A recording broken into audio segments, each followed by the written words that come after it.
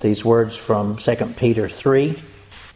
This is now the second letter that I'm writing to you, beloved.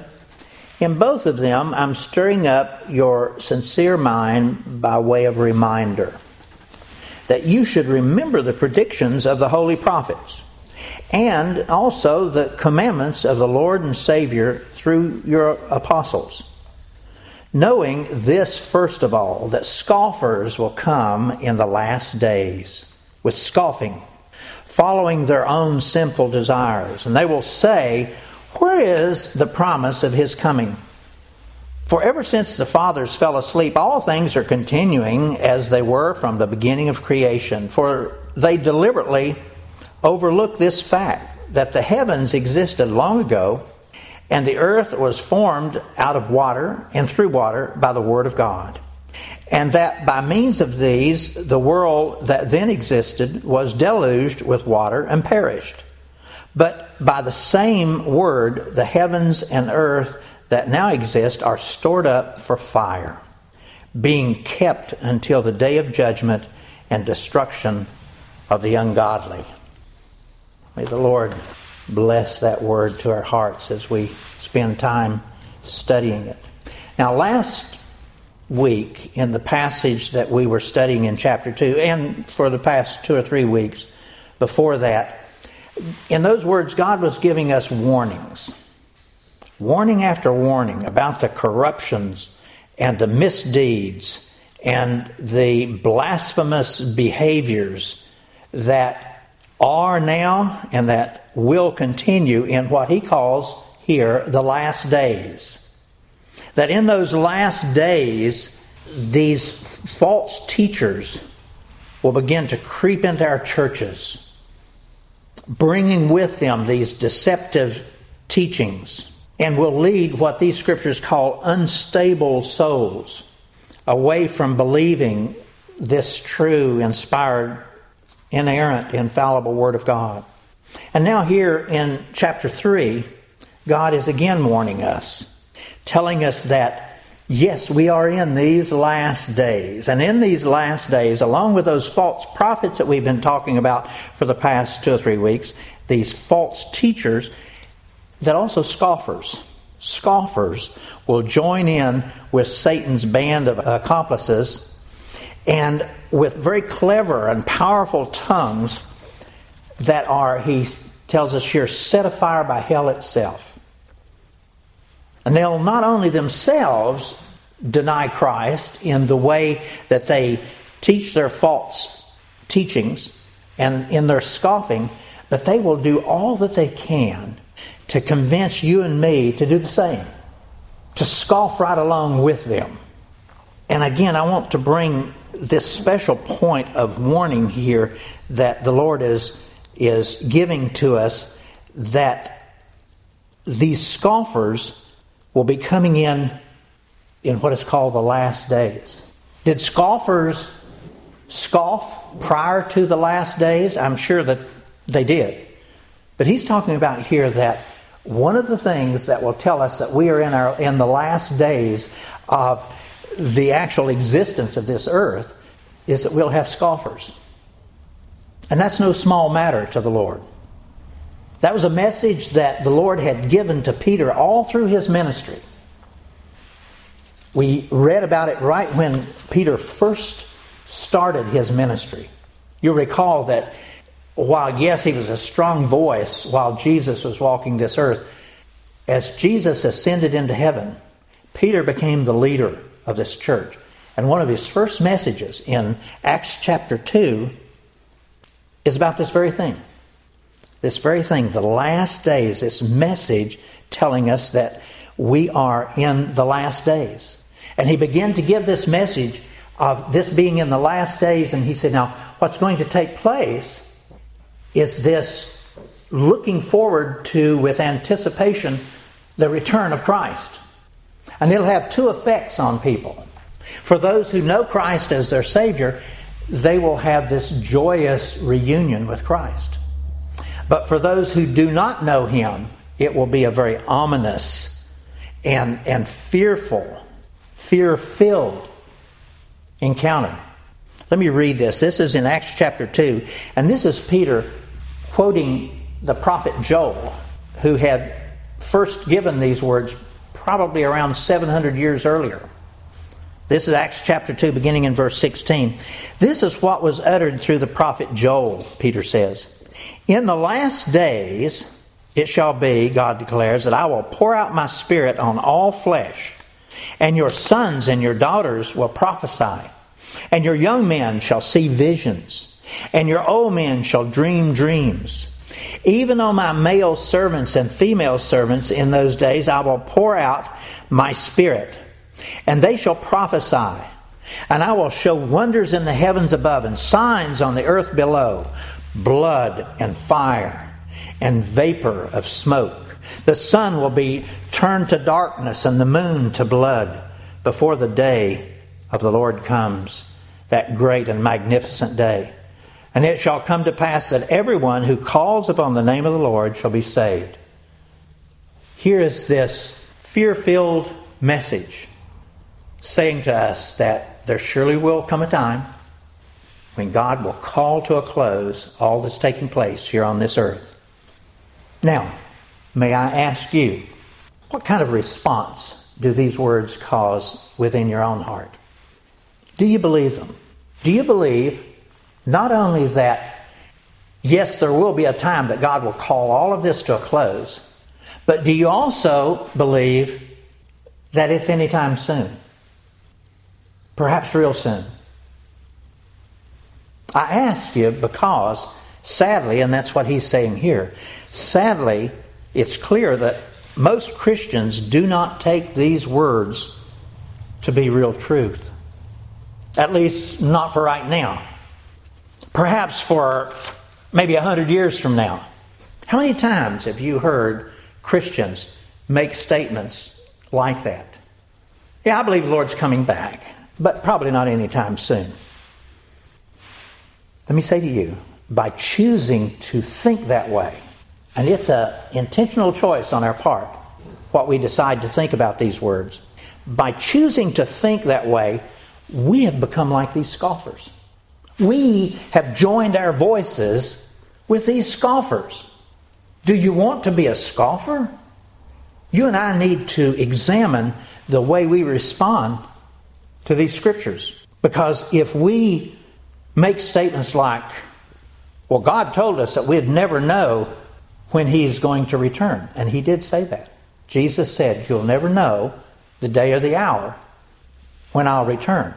And so we'll use that kind of rationale to say, well, we just shouldn't even be looking for it. But let me assure you that in verses that we'll cover next week, he talks about that we should always be looking up, waiting for and hastening the coming of the day of God. You and I do not want to unintentionally even join in with the scoffers by giving this indication that, well, nothing's taken place over these last 2,000 or 3,000 years, so probably it's not going to happen today. That's wrong. On the authority of these words, that's wrong. You and I should never even be considering things like that. You and I should be taking these words for what they mean and say, yea, Lord, these are the last days. And you could come back at any time. And so I plead with you and me that we not join in, either intentionally or unintentionally, with these scoffers.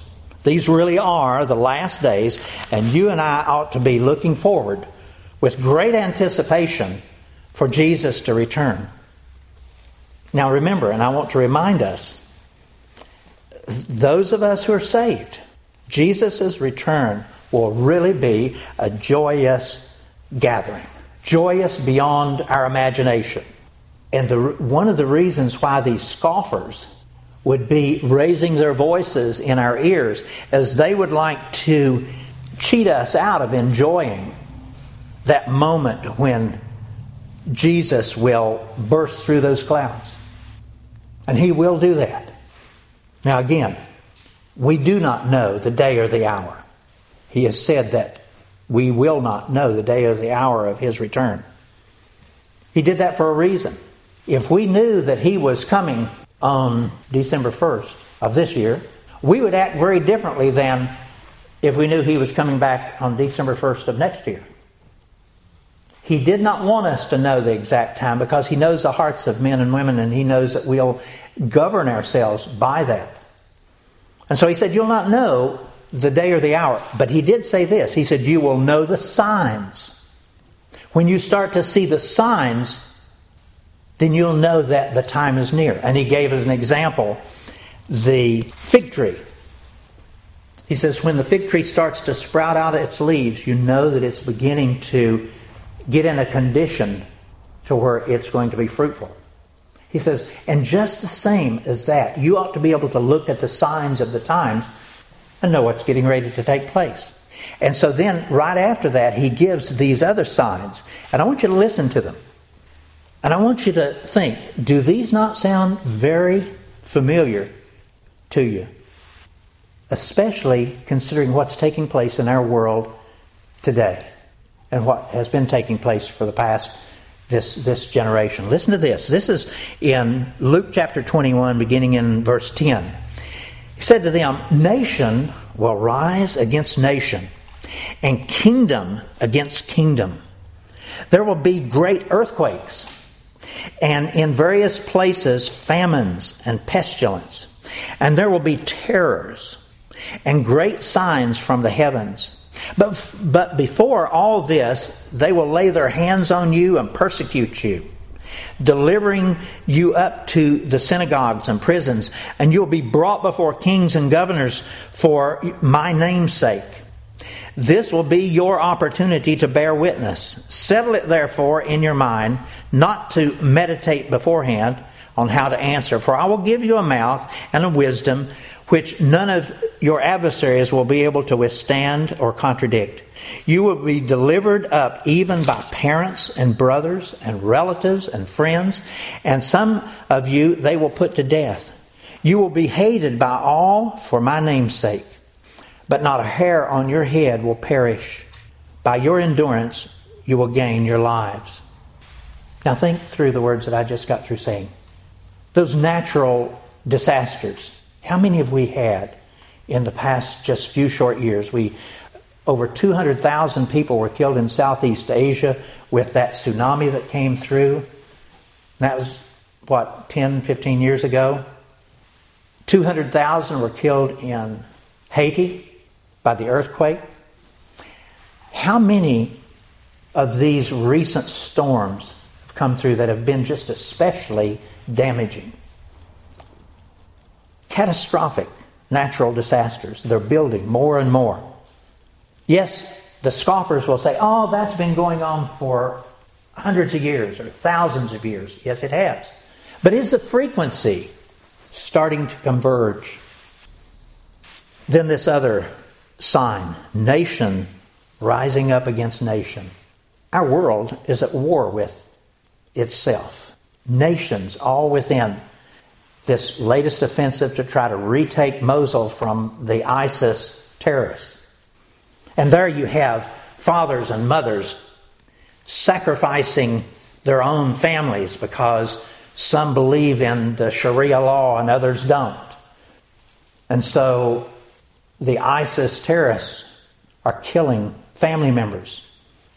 Israel, Iran, Syria, Iraq, Afghanistan, Pakistan, Russia right there in the middle. Russia right there in the middle, agitating. Russia is not there to help anyone. They are there to agitate. And they are doing an excellent job of it. We may have time over the next couple of weeks to talk about it. Ezekiel 38. Many of the Bible scholars believe that Gog and Magog speaks of Russia and their involvement. But this is all taking place now. We started here in America and with 9/11. These are all part of the signs of the time. And they speak of these last days that Scripture is talking about. And what Peter is saying to us here is, if you don't watch out, you'll be lulled into this kind of sleep, stupor, where you say, they've been saying that for generations or hundreds of years. And so he says, I want to stir you up in remembrance. I want to give these warnings to tell you, and as we talked last week, that it's going to be false teachers coming into your churches, telling you all sorts of things that are not in these Scriptures, getting you to believe all these things that are not in these Scriptures, seeking to lead you and who are unsaved even further into that unstable condition, but also too to cause some of us who truly believe to backslide, to be confused and backslide. And as Ephesians 6 reminds us, we have to always remember that behind all of this that's going on is Satan. He is the power and the voice behind these false teachers and these false prophets, these scoffers. And what he's hoping to do is to lull us into this stupor, so that when suddenly that great and magnificent, awesome day takes place, that it'll be too late for us. And that we'll just simply slide unknowingly into the burning pit of hell with him. You know, I thought as I was reading through this, Satan surely knows every word of the prophecies. What Revelation, the book of Revelation teaches, that his end is the burning pit of hell. Satan knows those words perfectly. Why wouldn't he be, if he's so smart, which he is, why wouldn't he be about trying to save himself? If he knows what his end is. Because what he apparently is content with is just to grab hold of you and me and drag us down into the pit of hell with him. That makes no sense to us who believe. But sadly, listen, sadly, that is the way of the unsaved heart and mind. The unsaved person is not reaching out there to grab more people and tell them to come to Christ and be saved. What they want to do instead is have misery-loving company. One friend comes to another friend and says, I'm being mistreated by my boss. I'm being mistreated by my husband, my wife, my boyfriend, my girlfriend. The friend that they come to, instead of giving godly answers and counsel, what usually takes place? They usually just sit there over their cup of coffee or their beer and they commiserate. One telling the other just how bad things are. And they both walk away from that conversation having accomplished nothing other than both of them just enjoying each other's misery. And then on a national scale, you see, well, even worse taking place. You see abortions. There's a lot of abortions taking place across our country, but let me assure you that for every abortion that's taking place, there are 10,000 people who are screaming, these scoffers, are screaming for our government and every one of us to accept their immorality of killing their babies. Women have a right to choose to kill their children. That's the chorus that you're hearing from the scoffers today. They're not themselves are not having the abortions, but they are going to scream out this scoffing in the face of God, saying, these other people, though, they have a right to kill their children. Same thing with homosexual behavior. Those who would call themselves homosexuals are a very, very small percentage of the population. I've been told 1 to 2, perhaps 3% at the most. But there are millions of people that are screaming out their cause. They are scoffing. And they are saying, but they have a right to be who they want to be. Standing in the face of God. You see, they're not trying to help those lost people. They're not trying to help that young woman who has gotten pregnant. They just want to drag them down into the pit with them. And that is the way of Satan. See, that's what he's wanting to do with all of us. He's not trying to find out a way that he can keep himself out of hell. He's just looking to drag more of us with him. But folks, for you and me, who have declared that we have given our heart to Christ and that we are Christians, we need to behave differently. We cannot join in with them. When you and I were born again from above, as Scripture says we were when we received Christ, our minds were renewed. And you and I are to no longer think the way that we used to think.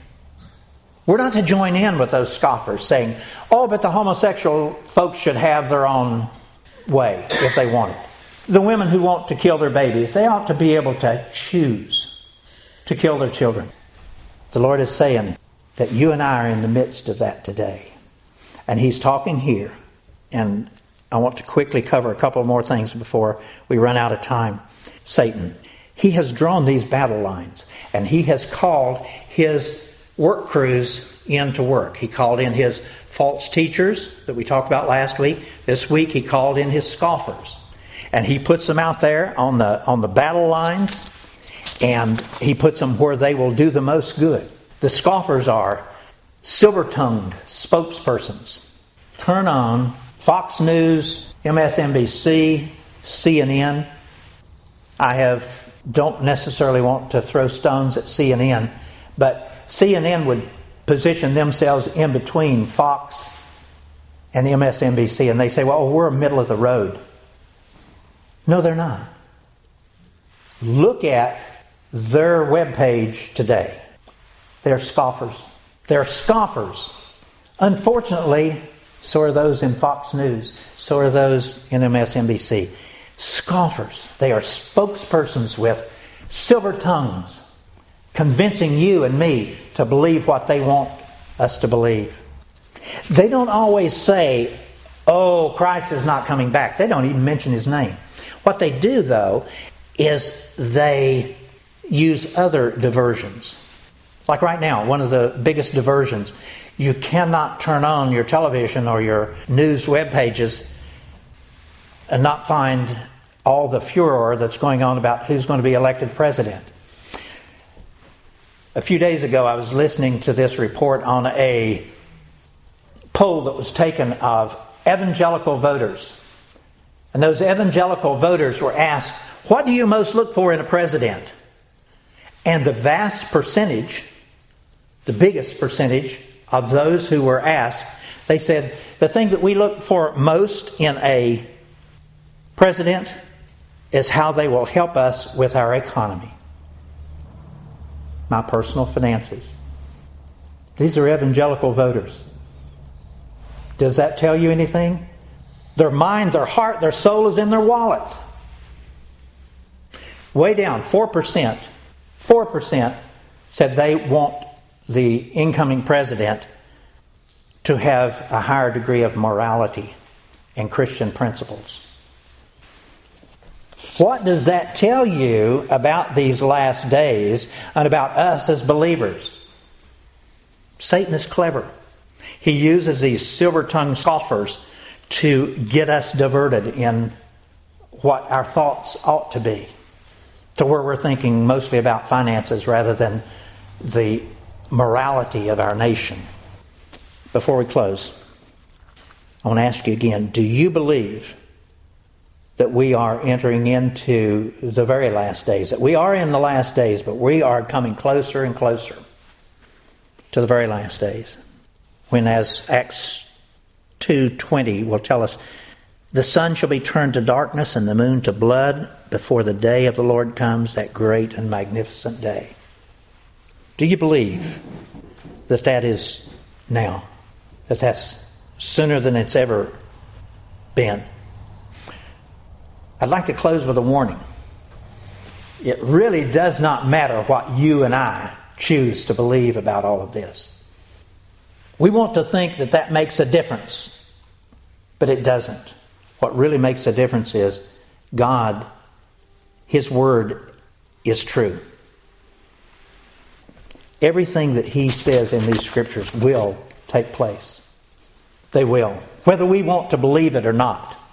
Whether we want to stand there scoffing or not.